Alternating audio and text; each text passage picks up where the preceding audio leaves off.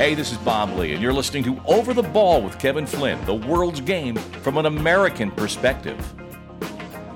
Hello, everyone, and welcome to Over the Ball with Kevin Flynn, joined as I am every week by my co-host, media executive Grayle Hallett, and OTB producer and Syria snob, the man who thinks bran muffins are too moist. I don't even know what that means. Sam Griswold, today on a very special OTB. I love when sitcoms used to do that, on a very special Full House. But today is special because we're going to talk, of course, about the U.S. men's national team's win last night after scaring the shit out of us in the opening moments of the game to ultimately come back, beat Costa Rica 2-1. Like I needed more gray hair. My God, failure is not an option, gentlemen. But on today's show, we have rounded up a couple of goalkeepers. We call them the three keepers. Three guys have all played college ball, have all coached. Some played in the professional levels. Just going to get their thoughts on goalkeeping. We have Greg Kenney, who many of you are familiar with, as we've had him on the show before. Brad Mastrangelo and Graig Murphy. Those Brad and Craig are two guys that I've worked with professionally as a stand-up comic. So they're both headliners across the country. So, but they're goalies and they're fans, and they've always got some interesting things to say. So we'll have them coming up in just a little bit. So we want to talk about guys with the goalkeepers in the modern game, how the goalkeeping has changed, and then last night in Costa Rica, Taylor Navas is injured. Does that make a difference? We pulled Matt Turner. He seemed to be the starter, and then put in Zach Steffen. So lots of changes, lots of things to talk about. But before we do, guys, what do we owe today on Over the Ball? Sam? Yeah, I'm over something not related to the national team, but I'm going to go with college soccer. I was just looking at some of the results from the past couple of weeks, and I just think it's ridiculous that these college soccer conferences have to follow essentially the blueprints laid out by the basketball and football powers that be. It just is insane to me that you have teams traveling as far as they do for conference games when there's very comparable schools, right nearby that they could play. We talk a lot about how these teams don't have time to recover, to train, they have to jam a season in, they're missing class, they don't have time to study. And yet we're, shipping them halfway across the country because of some, basically TV contract that a football team signed. I just think we could break away a little bit like they do in college hockey and make it easier for everyone. I tweeted out, guys, that there was a lot of concern about the national team players playing 3 games in such a short period of time, which we always did in college. These are full-time professional players with full-time trainers and, support staff, and they're concerned about their ability to play 3 games in a single week, right? And yet college, nobody quite cares because, again, the NCAA, I'm a broken record. They just, we've made them not care. Even talking to Hank Steinbrecher, maybe everybody's just too happy to have a job on the college level and they don't want to be a squeaky wheel. So I hope they go to the split season, and maybe that would change that. So we'll see. What are you over, Grayle? I'm over Gregg Berhalter. Were you ever with him? No, we've broken up officially. So we'll get more into this. But the lineup changes. The thing that drove me absolutely crazy was in the Panama match, deciding not to start Pepe after he scored in the previous 2 matches. We finally found our number 9, and all of a sudden he's not playing in a game that was to be had down in Panama. He trots out a team that was inferior to the team we had been playing as some kind of rest option. And again, our best goal scorer in the last 2 games is sitting on the bench until he comes on in like the 67th minute. It's just mind-boggling to me. And I think Berhalter is way in over his head. I disagree, only because I think this team has the ability to play really well, and they have at times. I think they just need to string it along a little better. I think they were hamstrung. I think Berhalter got cocky and decided to replace 7 players, which is absurd. You can rotate maybe 2 or 3 players from basically your starting lineup. You're in a tournament. I want to play every game if I'm in a tournament, and then you rest later. But you rotate 2 or 3 guys in. But 7, I think he was sort of saying, look, we have so much depth, and I can rotate these guys easily in and out that we'll be so fresh for the Costa Rica game. And we all know from playing this game, not at that level, obviously, but it doesn't work that way. Soccer, just one bad back pass or whatever. And I feel like he took his foot off the accelerator by taking 7 guys out. We finally found a guy who can score. I don't know about that. Like Grayle, the elusive number 9, and we take him out of the game. We don't start. You got to give this guy confidence. Keep him in there and let him get more and more comfortable, and he will reward you. It made no sense to me. All right, well, 2 things there. One, I think, he scored 2 goals, but 3 goals, 2 games. I think he won the game. Just let me finish. Love the way he plays. But I don't know. I think he should have started. I believe he should have, and Taylor should have started, and we should have had our players in there, and then you replace them in the second half, maybe if you're up a goal or 2 with some fresh legs. I can't believe he made 7 changes. It was foolish. I hope he's learned his lesson from that, because every time we seem to play well, we make we take 2 steps back. So I think I am encouraged that the way they play at times, that goal last night with 18 different players were involved, or 18 different passes, and then for a goal, that's great. But making 7 changes, you know who that reminded me of, boys? The Jurgen Klinsmann days, where everybody was like, what the fuck? Where am I playing? Who? And what, you get familiar with your teammates. So I actually thought Klinsmann had much more of a presence than Berhalter. Berhalter, to me, seems so out of his league. Really? All right. Well, I don't think you really haven't been with him since the beginning, but his winning percentage. No, I was actually with him, over the summer when they were, but again, we got to start sticking to a lineup. We got to start doing that. Well, and obviously there are COVID injuries, international players, domestic players. It's quite a bunch to sort of quite a jumble of players to sort of. I'm a little bit torn on this. Sorry to jump in, because I don't think there's really an identity to this team. I mean, Berhalter's been there for a while now, and I still have no idea what the team is going to look like, both in terms of personnel and how they're going to set up and how they're going to play. I don't think there's really been any consistency there yet. I also think that can be a real advantage, because I think playing in CONCACAF, where, you have to be willing to not have the ball all the time sometimes, and then have the ball all the time when teams are just completely bunkering down. And you have to wear a lot of different hats, let alone then go in to try and play in a World Cup. So I do think that versatility is a good thing, but I think a lot of fans are a little impatient that there's not really a sort of personality to this team yet. And I agree, Grayle, that Berhalter himself doesn't exactly exude a lot of personality. So it's hard to sort of see what he's done to the team. Yeah. And I thought the lineup last night was, certainly closer to where we need to be, because it was like the lineup like 2 games ago. But the thing that just drives me crazy, it was like we almost just conceded the Panama game before it even started by making all those changes. I was like, put some distance between the other teams, put your best team out there and put the throttle down and create some distance. Don't go down there timid and say, oh, maybe we can try to win this with some inexperienced guys. It just made no sense. Well, part of the qualifying process is to go away and come back with a point, which I don't think United States fans kind of appreciate that mentality. It did not seem like he was doing that. I think with these teams, first of all, I have complaints about the way just Panama, the country, ran that game. All the sort of Sunday league bullshit stuff that was happening in the last 30 minutes. You got CONCACAF. It's like the players all kept falling down, being carted off. Then they were fine. And then you have the ball boys kicking the balls into the stands, so there's no ball there. Like, that's amateur bullshit. And those ball boys should be fired. Whoever supervises them should be fired. It's like they should be fined as a country, their team. I mean, it was like, and then 7 minutes of injury time. And after they announced 7 minutes of injury time, 3 or 4 guys go down. Referee points to his watch a couple times saying you can waste all the time you want, but I'm going to add it on. Well, at 6:59, he called the game. So it was just sort of like, that's when I get frustrated about the referee keeps it on the field, the time, when, it's at his discretion, and he just was like going to let it go. So I thought, not that the U.S. was actually threatening in those closing moments. They were so ineffective against Panama. It was hard to watch. I said, if ulcers were still around, every U.S. national team fan would have one watching that game. But so they come back yesterday against Costa Rica. Good 2-1 win. Good enough, I guess. I would love to have seen them bury them. And that was an old team. Brian Ruiz. Ruiz, my God, I'm faster than he is. Well, but he's 38 years old. He's still playing. He was a great player, but he was on that breakaway, and he got just sprinted to Robinson, I think, caught up with him, and he had a 25-yard start. That was amazing to watch. That was like incredible.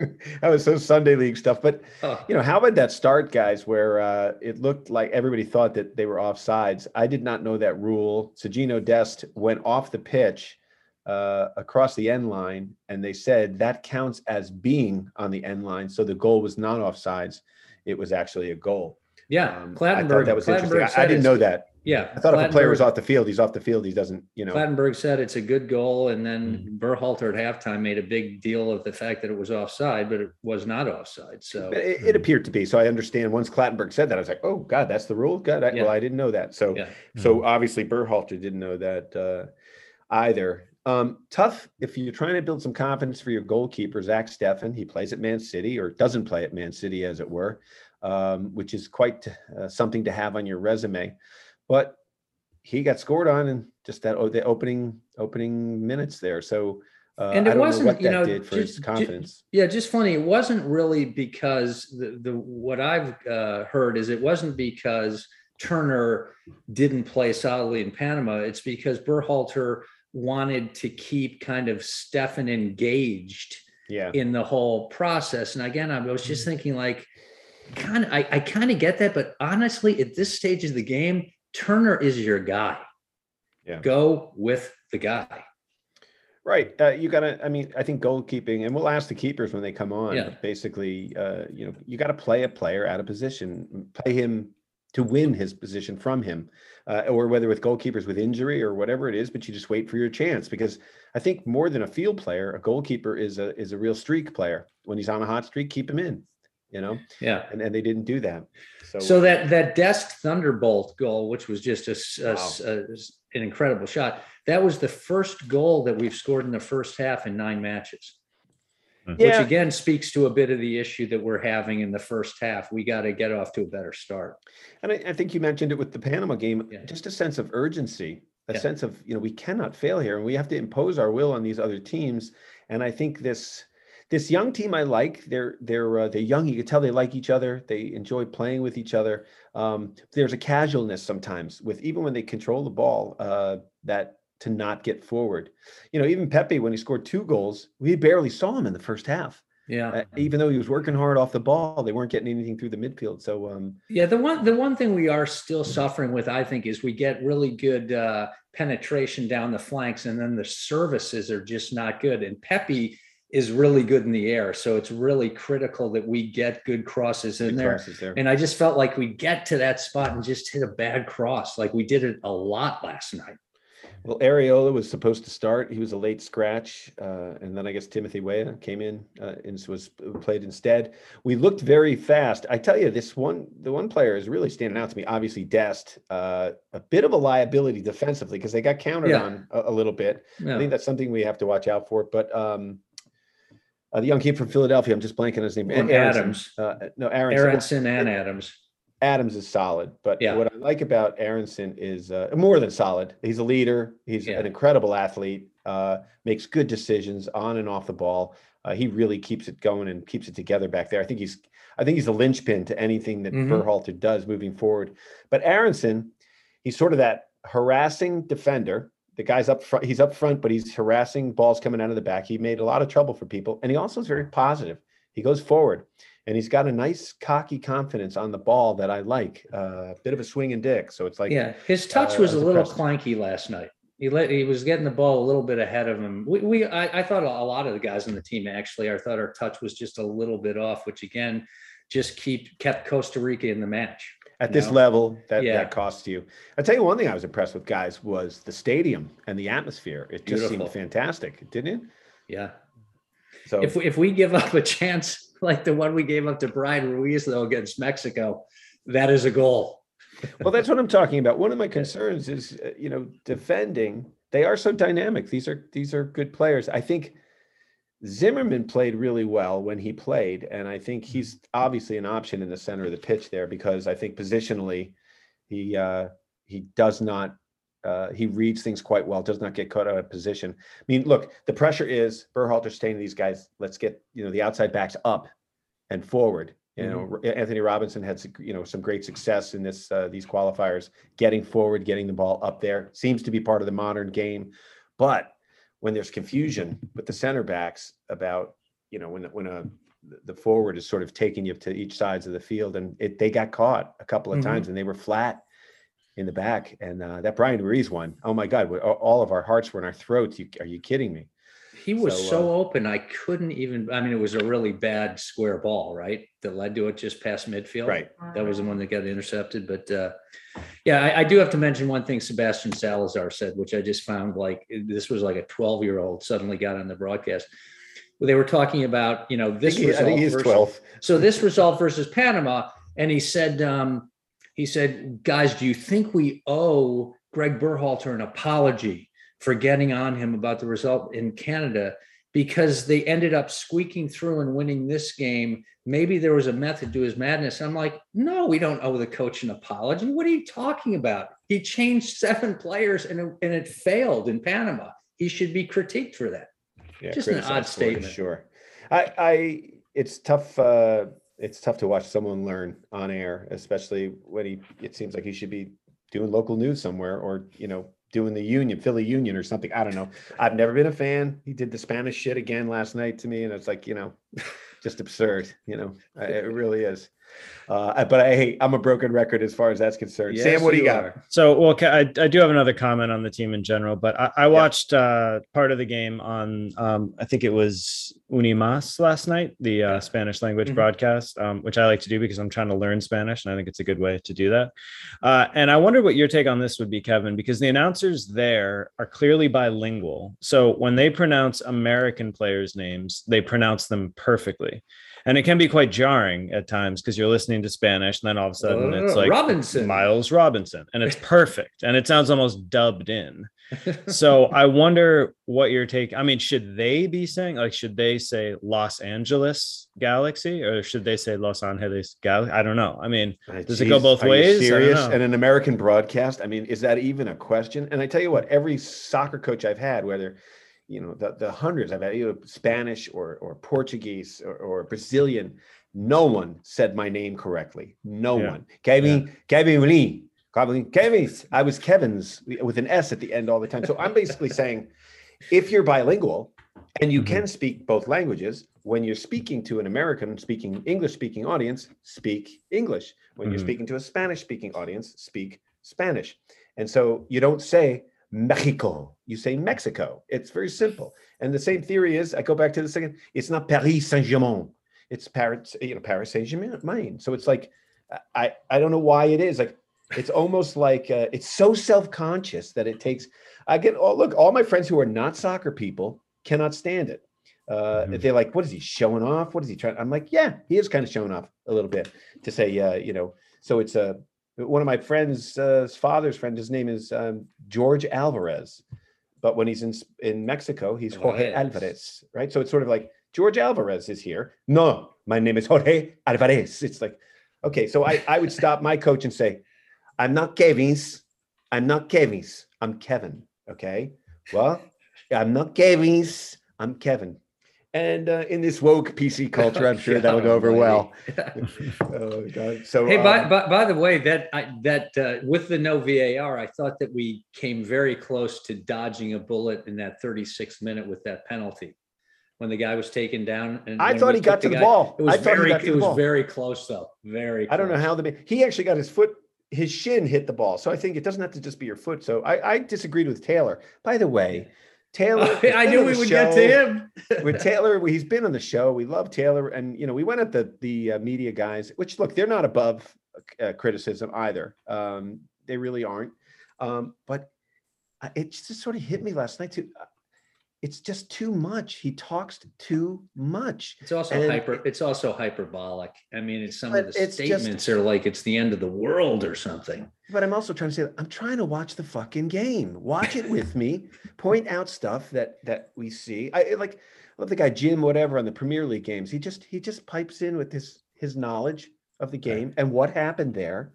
Not these theoretical things, and it goes on for 2 minutes, and I just don't know. He's with the Champion, and so who's really the best right now? By the way, I have to give John Champion props because he gave Taylor some grief.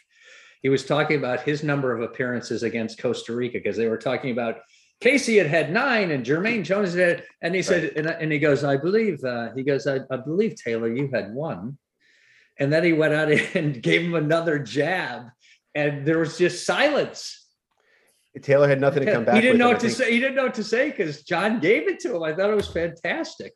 Look, I think part of what, Taylor had a career on the uprise, and then with the concussions, it didn't quite happen for him. He was supposed to go to the Bundesliga or something. So obviously he will have some regrets as a player. I think one thing that happens is, Graham Lasso and the guys on NBC, great players at a really high level for a really long time. And yet they're self-deprecating about themselves, and they constantly minimize how good they were. Stevie Nicol used to do the same thing. I'd be like defender of the year for Liverpool, and he's making fun of himself.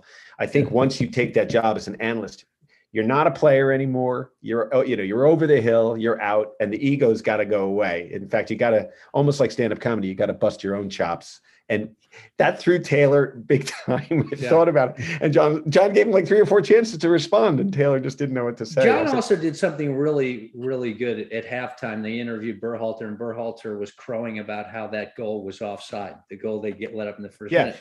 And they cut back, and John Champion said, to be fair to the audience, we do need to let you know that goal actually was onside. And he corrected him and didn't let him get away with it, because that's very misleading. Now the audience would have thought, oh my God, we got robbed. Well, that's journalism, first of all. And that's John Champion. That's why he's such a pro and so excellent. He is really the top one in my list right here. But Grayle, what you're not sort of giving Berhalter his due in the sense that when we heard Clattenburg tell us that rule, I was like, wow, I thought he was offsides. I would have, as a defender, gotten off the pitch to make that player offsides, and it wouldn't have been offside. So I didn't know that. So obviously Berhalter didn't know that, because that's sort of a real outlier that happened there. So I think once he got into the locker room, someone said, no, when Dest goes over the line, he is still in the field of play on the line. It made him onside. So, but I think that was just good, solid journalism.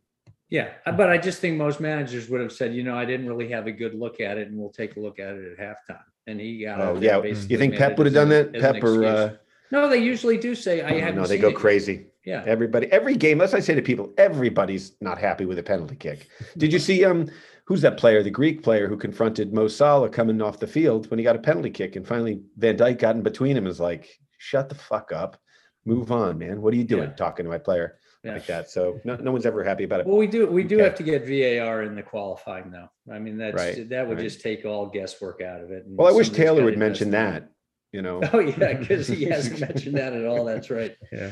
And what do you got? Anything else? So the point I wanted to make on the team with the sort of abundance of players we have right now, I think there's this sort of general feeling kind of in US soccer, but maybe in Berhalter's head, that it would be like a shame to waste a guy like Zach Steffen, because it's so kind of new to the US to have so many good players, if that makes sense, right? It's like, well, 3 years ago, like X player would have been number one no matter what, but now we're sort of in this new phase where there's competition for spots. So I think it's a little bit of a maturity process and getting used to that, and saying like, no, we have to be professional here. Like if we have a number one goalie, they're the number one goalie. We're not doing it just to make guys feel better because of historical trends, kind of thing. Right. So that's my point. Yeah. I think, Sam, you could speak that, we've talked about it before. Like basically, I feel like this is the first time in our history that we have a huge player pool that we can't quite keep up with all of them and where they're playing and who they are and who's hitting form. It reminds me of, the Italian national team, which would be like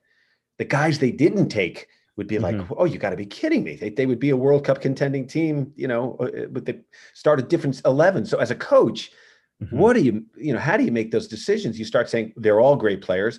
I want to take who's in form right now. But at some point, I do think once you arrive at something that you haven't had before, like Matt Turner or Pepe or whatever, solidify that. Don't keep shopping. You don't need to shop. We found a guy who can score goals, put Pepe up top. You found your best goalie, put Matt Turner, and then work around that. If there's some question marks, then you can fill in those spots. But start player management, really solidifying the team now. So big matchup against Mexico in a month. Oh, so that is going to be absolutely huge. Cincinnati. I heard the Cincinnati Stadium is absolutely beautiful.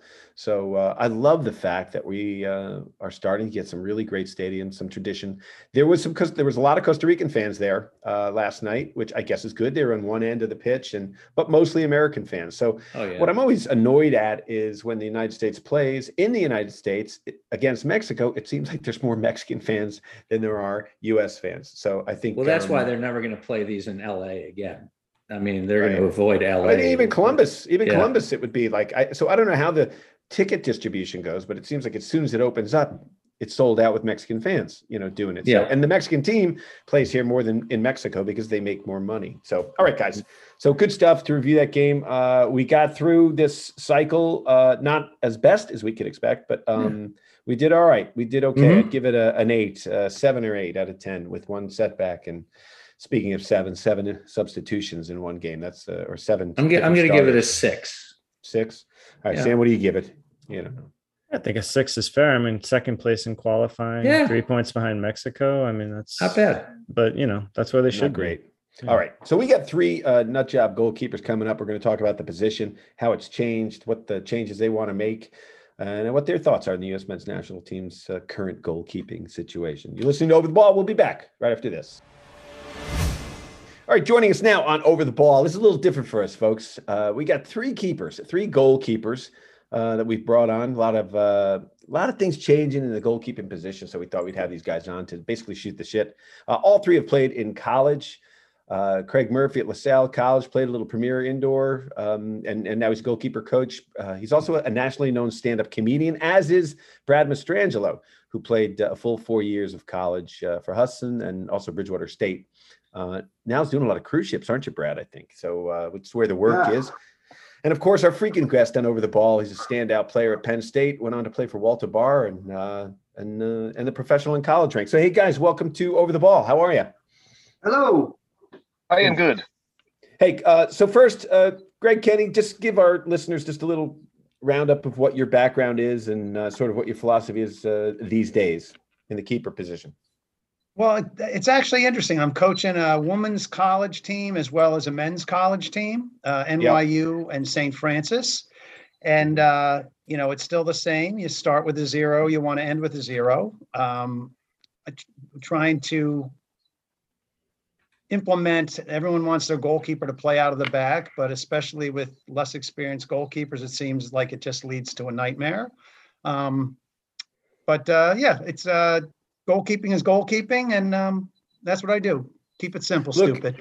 Look, when we played, I was a sweeper in front of you, right? And so over the course of the years, an Olympic development team, and then all of a sudden the sweeper position has been basically nullified, and it's now falls to the goalkeeper. So, Craig Murphy, welcome to OTB. Tell us a little about yourself, other than the introduction I gave you. I know you through our stand-up comedy, but we always talk soccer as well.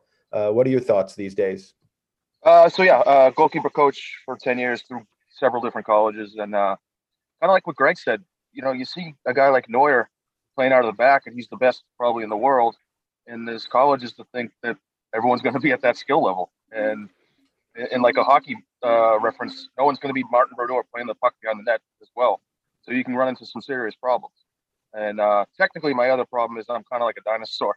And techniques that are being taught now, one-on-ones, I see goalies stopping, putting their knee on the ground and trying to get big with height instead of waiting for the player to push it forward and then getting lateral to the ground. And I don't see anyone doing that anymore.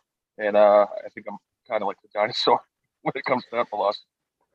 Well, I think it's interesting. I think, goalkeepers have this philosophy that they just watch everything and they see everything sort of form. But I think more than anything, the goalkeeper position has changed. There's a lot of pressure on the goalkeeper. And I think, Matt Turner had a problem actually kind of distributing against Panama and he got pulled. So Brad, 4-time college keeper, you're also a stand-up comic. It's so funny. We try to combine these things sometimes, but goalkeepers take their goalkeeping shit seriously. So you guys are all in this. It's nice to have so many guys in the same club here today. But what are your thoughts, Brad, on keeping it late?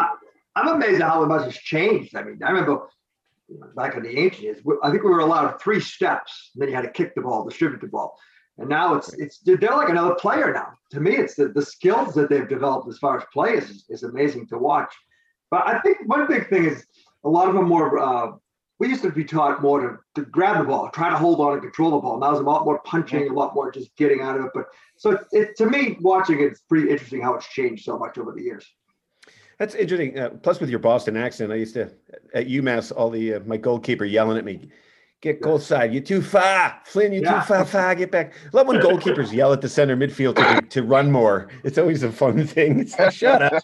They yell too much, goalies. If there's a mistake, if there's a goal scored, it's never their fault. I mean, you suck. Take it. You lost the ball. They all yell at everyone else too much now.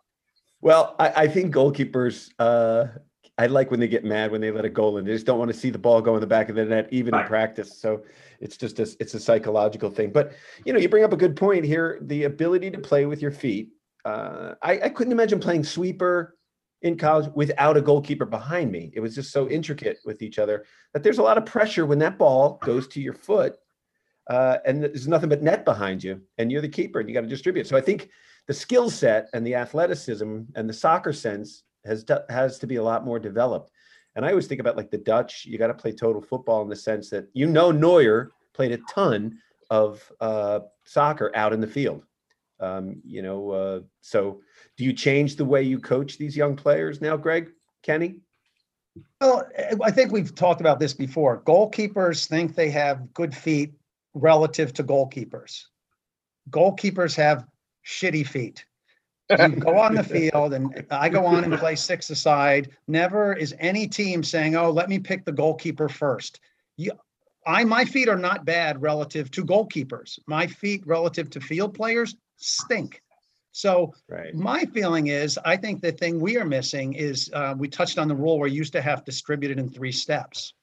Yeah. My feeling is that what the next level that the goalkeeper could punish is I grab a cross 4 yards out and I sprint 15 yards with the ball in my hand, run past 7 or 8 players, and then put the ball on the ground and make an easy pass that plays 7 players out of the field. I do not, even Manuel Neuer, even any of these guys, I do not want them to be making any difficult decision with the ball at their feet. I promise you, I am better than anyone on my team. If we had to play basketball, I'd be fine. If I'm allowed to run past people with the ball in my hand, I'll be fine.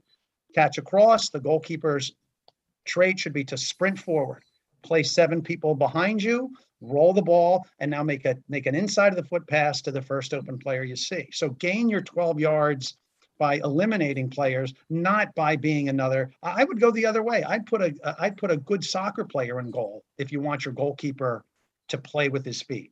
The skills of a goalkeeper are far easier to accomplish, especially in the United States, where you have kids who grow up playing baseball, basketball. Better. I know it's contrary to everyone, but. Well, you see that more than I never saw that really. The quick release by the keeper where he runs past people. I think, during the 80s and 90s, especially, it seemed to be that Dino Zoff, hold the ball, take the air out of it, stand there. It just was like watching paint dry. It was horrible. Do you think it's about Craig Murphy? You think it's about distribution or just it's almost like having another field player and you have numbers up if you have a keeper who can play with his ball, play the ball with his feet. Well, like Greg said, Brad played with the 3-4 step rule. College, we had you could play it within 5 seconds. So we had a built-in play in college that when I would grab a cross, I'm doing that. I'm running up to the top of the box and I'm hitting a drop kick to start a breakaway. And It worked. So the forward knew spring as soon as I get the ball, and then we try to punt one in over the top. But when it comes to playing in the back sweeper keeper, I mean, they should only be required to play a flat ball to the other side of the field, just a vehicle to switch the field. It shouldn't be something like, beat the forward and then hit one upfield. The way I felt the best drill for goalkeepers is 3v5 with the field players, where it's 1 and 2 touch, and all you're doing is playing the ball on the ground, simple passes, and when in trouble, just get it up and out, put it in the stand. Mm-hmm. Yeah, it seems like there's a negative view of just putting a boot through the ball now. it's really sort of frowned upon. And, possession is a big key, but even possession, sometimes you dominate possession, you still don't win because you get beat on a counter, like you were talking about, Murph, where you just, you get caught on a counter. Yeah. And it almost happened to the United States last night against Costa Rica, guys. It was basically they were dominating after they got off to a shitty start, but they looked kind of a little scary on the counter, getting countered on. Thank God we have some, blazing speed athletes back there, but that was making up for their lack of positioning. So guys, Grayle, what do you got for the guys? Hey guys, great having you joining us. I'm just curious, since Kevin referenced last night the goalkeeper change. This was actually going to be one of my questions before that happened. Don't you think it would be an advantage actually for the U.S. team if Berhalter picked his number one? I mean, if he basically said Matt Turner is my guy, just from a kind of solidifying the process standpoint, getting everybody kind of on board with that decision, it just feels odd to me that now we're going back and forth at this stage. Just curious from your perspective, the advantage to knowing you're the guy and also your teammates knowing that you're the guy. I think it's huge. Yeah. Any one of you guys. Yeah, I mean, I think it's huge, especially on that level. You got enough to think about, and if you're not sure that you're the guy, and now you're on the field, and you have that in the back of your head, and you're thinking, oh, if I make a mistake, this guy's coming in. I think that plays a big role. I don't care what level you're at, but especially at that level. Well, let me ask you, because we have three of you guys on, three keepers on. But look, it seems like the rotation of players, which basically blew up in Berhalter's face in Panama. I mean, 7 changes to the starting lineup when you're in a tournament, basically, was a big mistake. It was almost like he was showing off with the depth that he had and how he used all these different players and kept them fresh. But as a player, as a field player anyway, I want to be playing, especially if my team's playing. I want in. The rhythms change, things happen, and I want to be part of that. Maybe make 1 or 2 changes to the starting lineup, but not 7. A keeper is a completely different situation because he's a leader. He's got to have that confidence between the pipes. And I think a goalkeeper doesn't have to be rotated due to physical limitations of playing too many games generally, right? I mean, 3 games in a week, I think a keeper can do. Yeah. But we're talking about the headspace that you guys are in. I think it's important for a goalkeeper to know that he's the starting keeper. And I think what's unfortunate about what happened to Matt Turner was that everybody struggled against Panama, everybody. And there was a really bad feeling in everybody's mouths, the fans, the players, everything. And then he gets pulled. And I think you might have kind of screwed with his sort of confidence. Greg Kenney, what do you think? Yeah, I think it's very interesting because you're spot on. If your goalkeeper can't play a number of games in a row, how unfit do you have to be that you can't play goalkeeper? You should be able to play 5 games in goal in a day. Field players, you may have to, plan some rest in, but the psychology of the goalkeeping unit, it's very different. If you know there's a starter and I am 1 injury away from playing, that's much different than the psychology of 1 decision away. Okay. So I'm backing up Kevin, for example. Okay. When we're in training, Kevin's the number 1. I'm serving the ball appropriately. I'm making sure I don't injure him, I think. So I know my role. If I am not sure how the decision is going to be made, now I'm battling with you every day. I want to change his mind. That's not a healthy goalkeeping environment. I need to be able to say, Kevin is our starter. Okay. Bang. This is your role. Now I also have to know that I'm going to go in on short notice. I now have to psychologically be mentally prepared to know I may go in 30 seconds. So I prepare mentally different. You have to know that 1 bad goal in training is not going to cost you your start. I always feel the goalkeeping position is so unique in the sense that if you watch goalkeepers, when they come off the pitch, they go to the other goalkeeper. Yeah. Because you guys have this club where you need to talk to each other to suss out what happened. And so there's this unique partnership that happens with keepers. Like I said, this exclusive club where you want to start in front of this player, but you're also practicing with each other, keeping each other sharp. You're waiting for your chance. So you've got to be the friend, the coach, the helper, and his competitor as well. So it's very unique. Sam, you have a question for the guys? Yeah, I just wanted to throw a couple ideas for new rules at you guys. I'm happy to hear hockey. Keepers are always good with those. I was happy to hear hockey come up a couple times already, so I think we're in the right realm. But so in both soccer and hockey, which are the only two sports I follow with goalkeepers, the talk sort of within the sport at large seems to always be about increasing scoring, whether that's, making pads smaller, balls harder to catch, goals bigger, etc. And I'm curious if you guys ever get sick of hearing about this, or if you see it as kind of a fun evolving challenge, and if in general you guys are also into that. Great. Let's say Brad, why don't you start with that one? Yeah, I mean, look, that the bottom line is they want to make money, and to have a good product, you want it to be exciting, and exciting means goals, and that's what's going to be, no matter what you're talking about. But I think it's also an opportunity for goalies to shine too. Looking at it that way, it's more, they want it easier to score on you, and it's a big challenge to you, and you can make yourself, you could bring yourself up a level too. So I think it's good. I have no problem with it. Yeah, I mean, it's all about goals, I guess, but those of us who know the game and have played it can sit and watch a 0-0 tie and enjoy it. We really absolutely can. And I think it's the sort of casual fan who says there has to be more goal scoring, where it got, a goal, 1-0, it's euphoric. It's amazing. And, so I think, I've been talking to viewing some Twitter stuff and stuff on Facebook. It's absolutely absurd, the stupid shit that people say. And I guess this is part of the growth of soccer.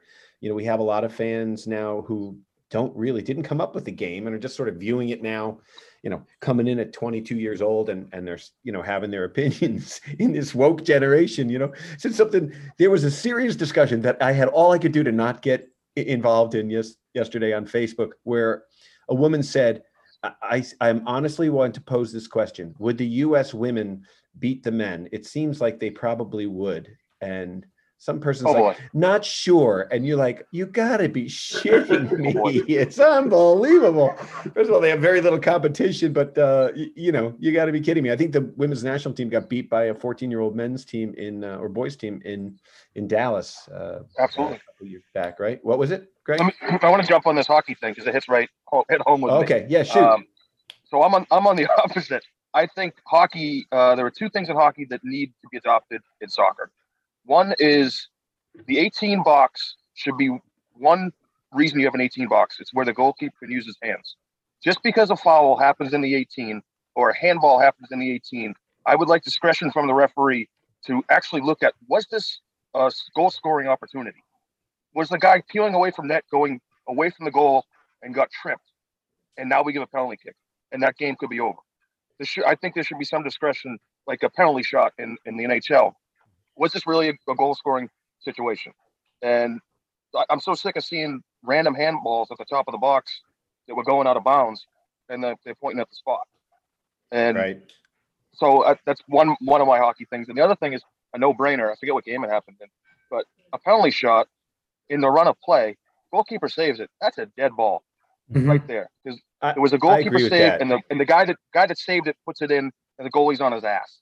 Yeah. Implement the NHL rule where it's a dead ball going out, free kick coming out. And I don't know why that hasn't changed over the years. It's so hard to save a penalty kick. And don't let me now have to beat the guy's already at 12 when everyone's at the 18. Of course he's going to get to the rebound first. Right. That's very frustrating, and nothing frustrates a goalkeeper more than that. Both Grayle and Sam are both big hockey people. So Grayle, what do you think of that? I think it's a great idea. I love it. I have one other question for you guys. That's more just kind of strategic. And Grayle doesn't take changes easily. Grayle does not like changes. No. The first positive one I've seen him accept. I've never felt that's fair to the keeper. Once you've made the save, and that should be the end of it. I'm just curious from your perspective, guys, organizationally at the back, would you prefer 3 at the back or 4 at the back, just in terms of managing the guys in front of you? Brad, why don't you go with that? Yeah, any of you guys. I like 3. I think 3 is good. I think if you get 3 good guys you can work together with, I think 4 can get a little crowded back there. So I'm on for 3. Yeah. Greg, Kenny? Really the only one that I generally worried about was we call it the stopper. We have the 2 center backs. If they're out of position, you got big problems. It's generally that holding center midfielder that I felt was the one who would wander and meander all over the place that you'd have to say, where are you going? Then not the eighth guy in the penalty area is not going to make any difference. Yeah. Pull him back. This was our relationship on the field. I think he's throwing a shot at me, guys. Murph, what do you think? Where are you going, Kevin? Yeah, scored for 9 years. You're not going to score now. Trying to score. I'm trying to score, but enough about what I was trying to do in the bar. Murphy, what do you got? What's your most comfortable thing back there? I was always nervous about a flat back four, because now you're relying on them being cohesively aligned, so there's no offsides sneaking in. And when I was assistant coach doing high school, there's a 2-ref system in high school. One guy has one half, one guy has the other. There's no linesman. So I would feel more comfortable with a sweeper, because now you're relying on a guy to be in position to call an offsides who's 30 yards upfield. So I think it's situational, as you get older. Just younger, I always like the sweeper. As a goalkeeper, I always like a sweeper, but I understand that the game's moving forward with a flat back. So it's funny, when I was hurt, I went back. When I came back, I played sweeper. But what was interesting about playing sweeper is you really are partnering up with your goalkeeper. You're Absolutely. listening to him. You're communicating everything in front of you. And you're also, if you ever played out of the back, it was to the sweeper generally. You'd buy him 5-10 yards as you moved wide, and then knocked it back to him so we could get, the guy wasn't right on your back moving forward. Just quickly, guys, I'm interested in those responses, because a lot of people would think that more is more, but actually in your cases, less is more. You'd rather have fewer guys to manage back there and just have more organization than have the extra guy, essentially. Yeah. Oh yeah. Just too many. I think too many people. Too many things can go wrong. That's just my opinion. When you're back there, if you have 3, you get more room to look, to see everything coming in, and it gives yourself more space and more time. That last night when they thought there was a penalty, I thought the player got in front of the ball, the U.S. player, and then the guy fell over him. But it was so damn crowded. It was actually like the defenders got back, everybody got goal side, but things were so crowded the goalkeeper couldn't see. It was like pandemonium in there. Mm-hmm. Sam, you have a question? Yeah, I wanted to throw another potential rule change at you. This one from basketball. And again, in the interest of, kind of making the game more attacking, I've heard thrown out the idea of like a backcourt violation for soccer, where essentially once you cross midfield, you couldn't go back, which would obviously kind of redirect the sort of function of the goalie in a lot of ways. I feel like in my college anyway, it felt like we had that rule, but wasn't actually a rule. So I'm curious what you guys think. Well, who would like to take that first? We'll tell. Okay, Greg Kenney, go ahead, shoot. Yeah, that's an interesting one. I haven't thought of the impact of that. Teams that play, some teams are pretty quick. We loved Spain for 12 years, and I thought they were the most boring attacking team. They'd win the ball back, and then they'd have 65 passes and 1 attack, and it was a beautiful attack. But I was like, you don't need that much backward stuff. I don't know how that would look, because I've never implemented, but it sounds like something that's at least worth looking at. The other thing to back up towards the communication with your players in the back is one of the things with regard to communication is with the young goalkeepers that I work with, they'll be in the back and they'll move laterally and they won't tell anybody. So Kevin has the ball and I drift 14 yards to my left to put myself in a better position. I forget to tell him. Kevin turns around and he's looking for the goalkeeper and can't find him. That type of communication happens over time where you just, hey, Kevin, I'm drifting over here. We always think of the communication as the panicked communication that the goalkeeper, don't let him shoot, win it. Most of the communication you see these old goalkeepers play is all they're saying is, no, where are you going? Stay here. Center midfielder, drop, and calling keeper when they're going to get the ball. But their communication is more subtle than, even a high school kid calls keeper when the ball comes in. Might call it a little late, but they know to do that.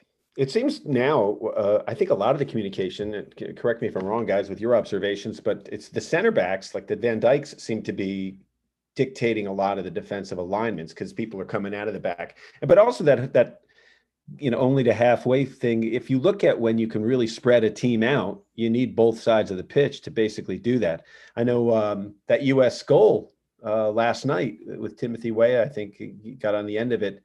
That started deep on our own, third, and they worked it all the way across, and it was a goal. It was really beautiful. I guess it was 18 passes that the guys strung together. It shows you what this team's actually capable of if things are played right.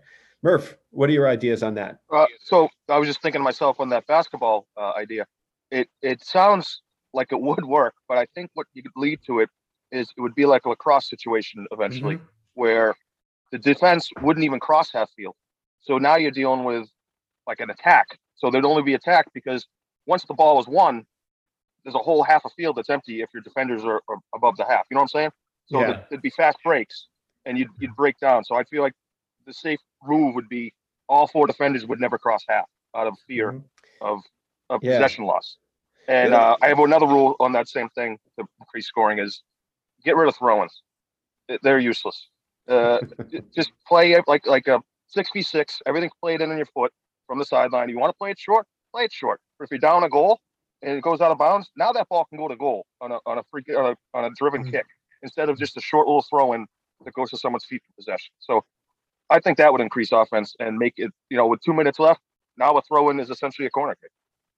It's funny. I read an article. I guess Liverpool was one of the first teams to have a throw-in coach. The guy actually coached throw-ins on what should be selected, and they've had some success. I guess because look, all of us, when there was a throw-in, how often did we work on some sort of set piece or movement or idea on what you're supposed to do when you get the ball? I mean, even it almost becomes like basketball. You're trying to run like an offense to try and get free, to get open.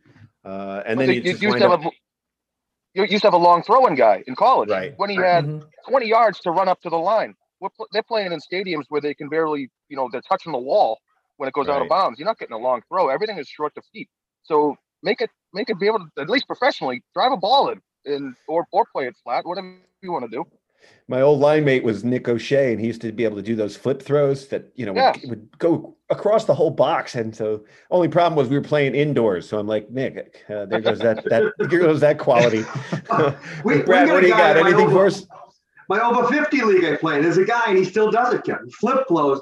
He throws this thing so far. It's I throw it out of bounds just to give him a throw to watch him. It's fantastic. And one other thing, I just want to mention, Greg had said keeper. I want to go on record right now, is I still call goalie. That's how old an age I am. My over 50 team, I yelled goalie. They looked at me like I had 3 hits. They go, why don't you say keeper? I go, because I don't like the way it sounds. I brought up saying goalie, and I say goalie every goddamn time. I say left inner. That's what I played. I played left inner. That's how far back I go. No, we could go many ways with that, Kev, but we're not going to. All right, guys. So we're glad we have you here. I'm glad. Like I said, I always roomed with the goalkeepers, and I don't know what that said about me because you're all nut jobs. But it was, in the room with all the mushrooms growing on the goalie pants and all the dirt and stuff. The glove smell. The glove smell is the best. Smell, yeah. I hate it. I don't know what that said about me. Yeah, just throw Flynn in with the goalkeepers. Do you have anything quickly? Do you want to get off your chest before we wrap it up here? Greg Kenney. Yeah, the one thing, and this has been recently bee in my bonnet, is what if we moved corner kicks out to the 18-yard line?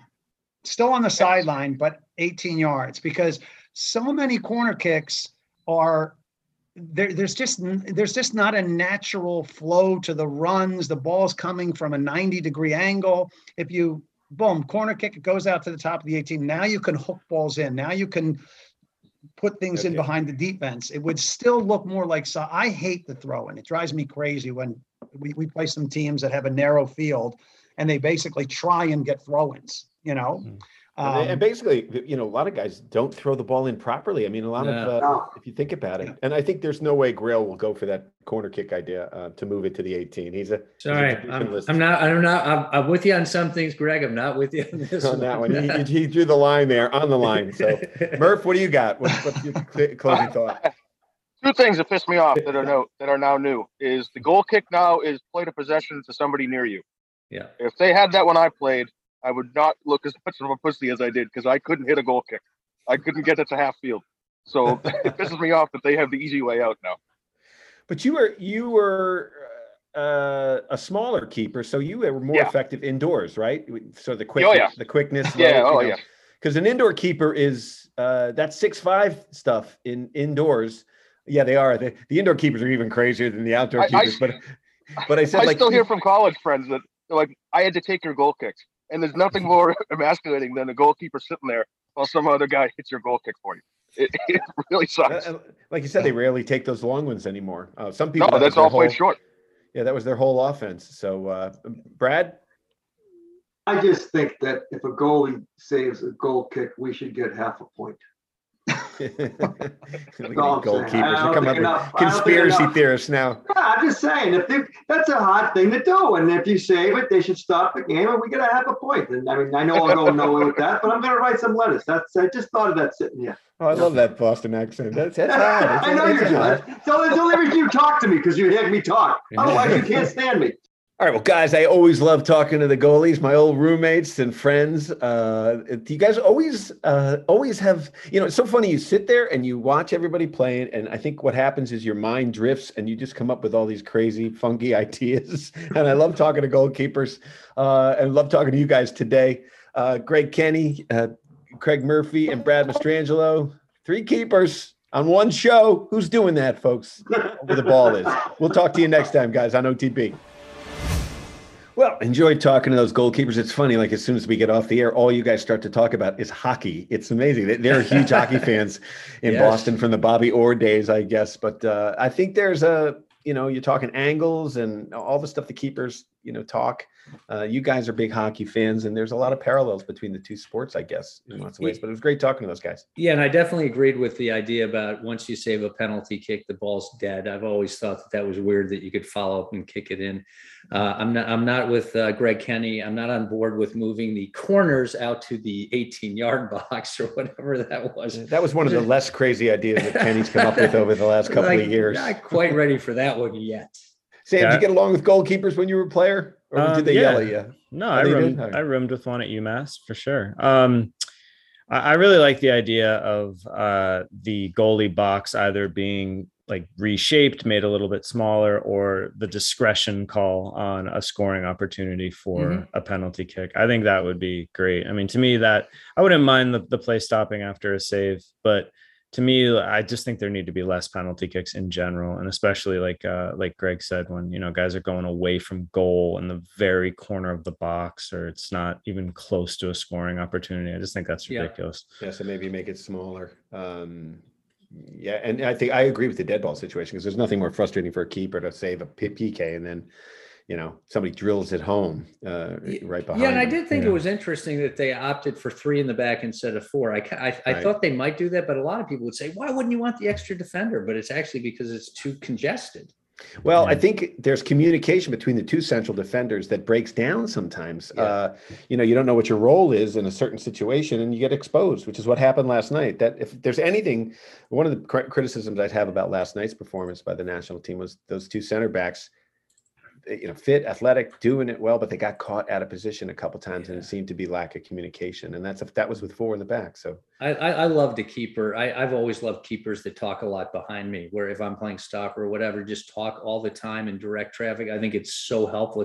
And coaching young kids, for many years, which I did, it's really hard to just get field players and goalies to communicate. That's such a hard part of the game. Like in England, where I grew up playing, it's just, you're expected to talk all the time.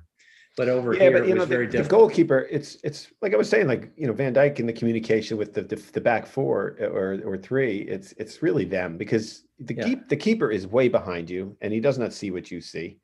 But he's playing out in the box. He's playing higher up too. Remember, higher up out of the box, playing in the 18-yard box, so they're actually closer. But and I don't mean yelling, because yelling is not helpful, but directing, I think, is very helpful for defenders.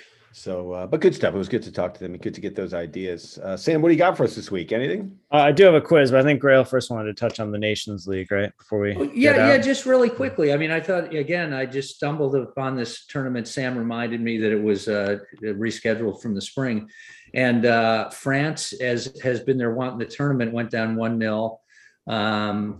And to Spain, who's been playing great. And then they came back and they won 2-1. And I've kind of resigned myself to the fact that France may not play as beautifully as all of us would want them to based on their talent, but they have a way of getting it done, and they're resilient. And, again, as the champions of the World Cup, I think they're the team to beat going into the next World Cup.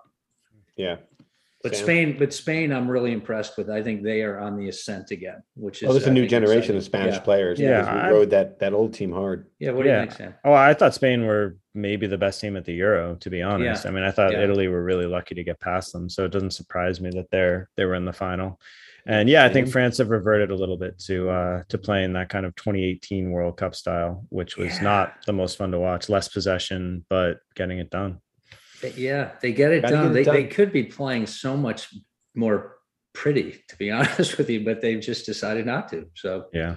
Well, they've been wallowing a bit the last couple of years. So as those players aged, and it's tough to replace Xavis and Iniestas. So but they're always fun to watch. Guys, if you were actually, I think I've asked you this before, but if you were a kid and your parents could move you anywhere to any country to learn how to play the game, which country would you go to as a little kid? The Dutch, the Spanish, Well, I can't say England because that would be, I did that. So I'd say Spain. I'd love to go to Spain, actually. Maybe that's an overall life decision. Sam? Yeah, I said Spain when you asked before, and I think I'd stick with that. I just think the players, the technique they have, I think exports really well. I mean, you see Spanish players doing well in every league. I mean, French players too, to be fair. But I'd go for the Spanish. Something about the flair, the defending abilities of the Italians is pretty impressive. Like I heard a couple of pros talking, and they asked who was the most difficult person to ever play against, and this was strikers, and they all said Paolo Maldini. They said he knew what they were going to do before they did it. He angled them off completely. He said that he didn't even have to make plays a lot of times because he took the angle away. He took the passing lane away. They said it was just absolutely amazing. And he played till he was how old, Sam? Played till his late 30s. I want to say 35 or 36. And he was still playing well. Verify that. He was still playing well. He could have kept going on. So I always thought about that. And I think Spain would be the place I would go to as well because of the weather and just the life. Barcelona, living in Barcelona would just be spectacular. It would be nice, wouldn't it? So, all right, what do you got for us, Sam? Yeah, so this is my one quiz question for the day.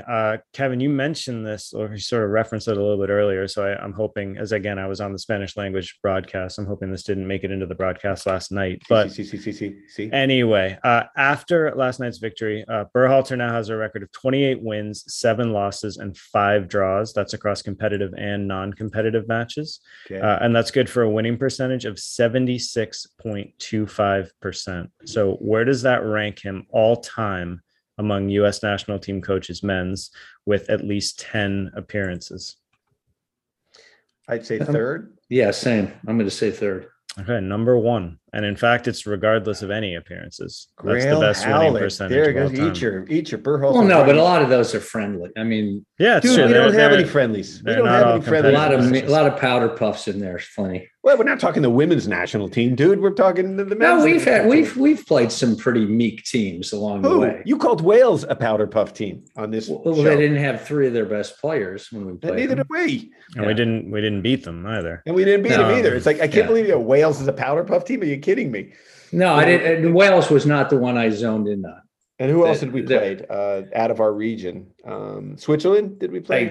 I can't remember. Yeah. All I'm saying is it's not totally indicative of the talent we've been put up against. But it just speaks to me sometimes of like when I talk to people who don't know the game, not present company excluded, obviously, but it's sort of, them saying how great the women are. I'm like, they're playing Thailand and Haiti. The women don't even play there. So when you play Costa Rica, their best 11 athletes in the country are on that pitch, basically. Look, they're a small country, So I will be the first. For us. I will be the first to applaud Berhalter. I will. If we qualify and we're competitive in the World Cup, there is no shortage of talent. Okay. We have we all agree on that. So if we have a good coach, he should be able to harness the talent and make us competitive. Hey, you know who I didn't mention in this whole broadcast, but who just really impressed me last night was Musa. My God, his ability. He was good. Yeah, Musa. I mean, to get some space, to hold the ball, to break lines. I was quite impressed. He is going to be a big part of this national team moving forward. I guarantee it. Well, we had 10 changes for this. So you said we had 7 for the Panama. We had 10 changes for this game. And we got much more of the core back. The core back. You got to have the core. That's the way the core. It's got to be played. And Adams always has to start. Yeah, he always has to start. Yeah, and Salazar doesn't have to start. I think to apologize to Gregg Berhalter is absurd. That's your job. Is to. He looks like he's very intimidated by Casey and by Jermaine Jones. He just. I would be too. I would be too. I think so. All right, guys. So I just wanted to throw these names out for comparison, because just to sort of understand where Berhalter's record fits in the greater scheme of things. So number 2 on this list with more than 10 appearances is Bruce Arena. 81 wins, 32 losses, 35 draws. That's 66.5%.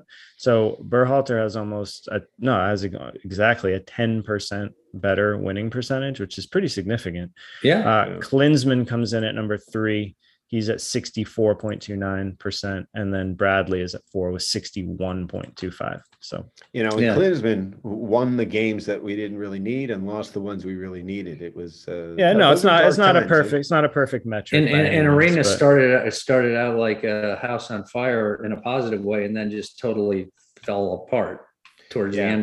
But we dug him quite a hole, or Klinsmann did, or the U.S. team did. I thought he was going to be number 1. That would have been my prediction. No, he's a winner everywhere he's gone. And Bradley, a good coach. I think, it just you're not supposed to be the national coach for that long, really. This Mexico game, guys, is going to be very telling. This is the game. This is our World Cup right here. Yes, exactly. So if you're out there, all 4 of our listeners, please buy tickets to that game. Get to Cincinnati, support the U.S. team, and let's make it a home game like it's supposed to be. As Azteca is not very forgiving. All right, guys. Anything else before we get going here? No, good to go. Good stuff. All right, I'm on the road doing Fear Heights in your home turf this week. Sam, I'm in Martha's Vineyard at the Vineyard Playhouse. So I open up tonight, and go to Kevin's show. It's called Fear of Heights. My opening chunk is all about Sam and Grayle and our work that we do here on the ball each week. No, it's about my grandfather and father. So it's going over really well. So good. Excited. And it's in the Boston Comedy Festival, November 13th, I think. So I'm psyched about that. All right, boys, that's all the time we have today. I'd like to thank our guests, the 3 keepers that we had on. What do they have? Like the 3 tenors? 3 amigos. 3 amigos. Well, we've got 3 keepers. They all had great different opinions and all good guys. Greg Kenney, Brad Mastrangelo, and Graig Murphy. Thanks to them for coming on the show. For Sam Griswold and Grayle Hallett, I'm Kevin Flynn, and we'll talk to you next time. Go USA.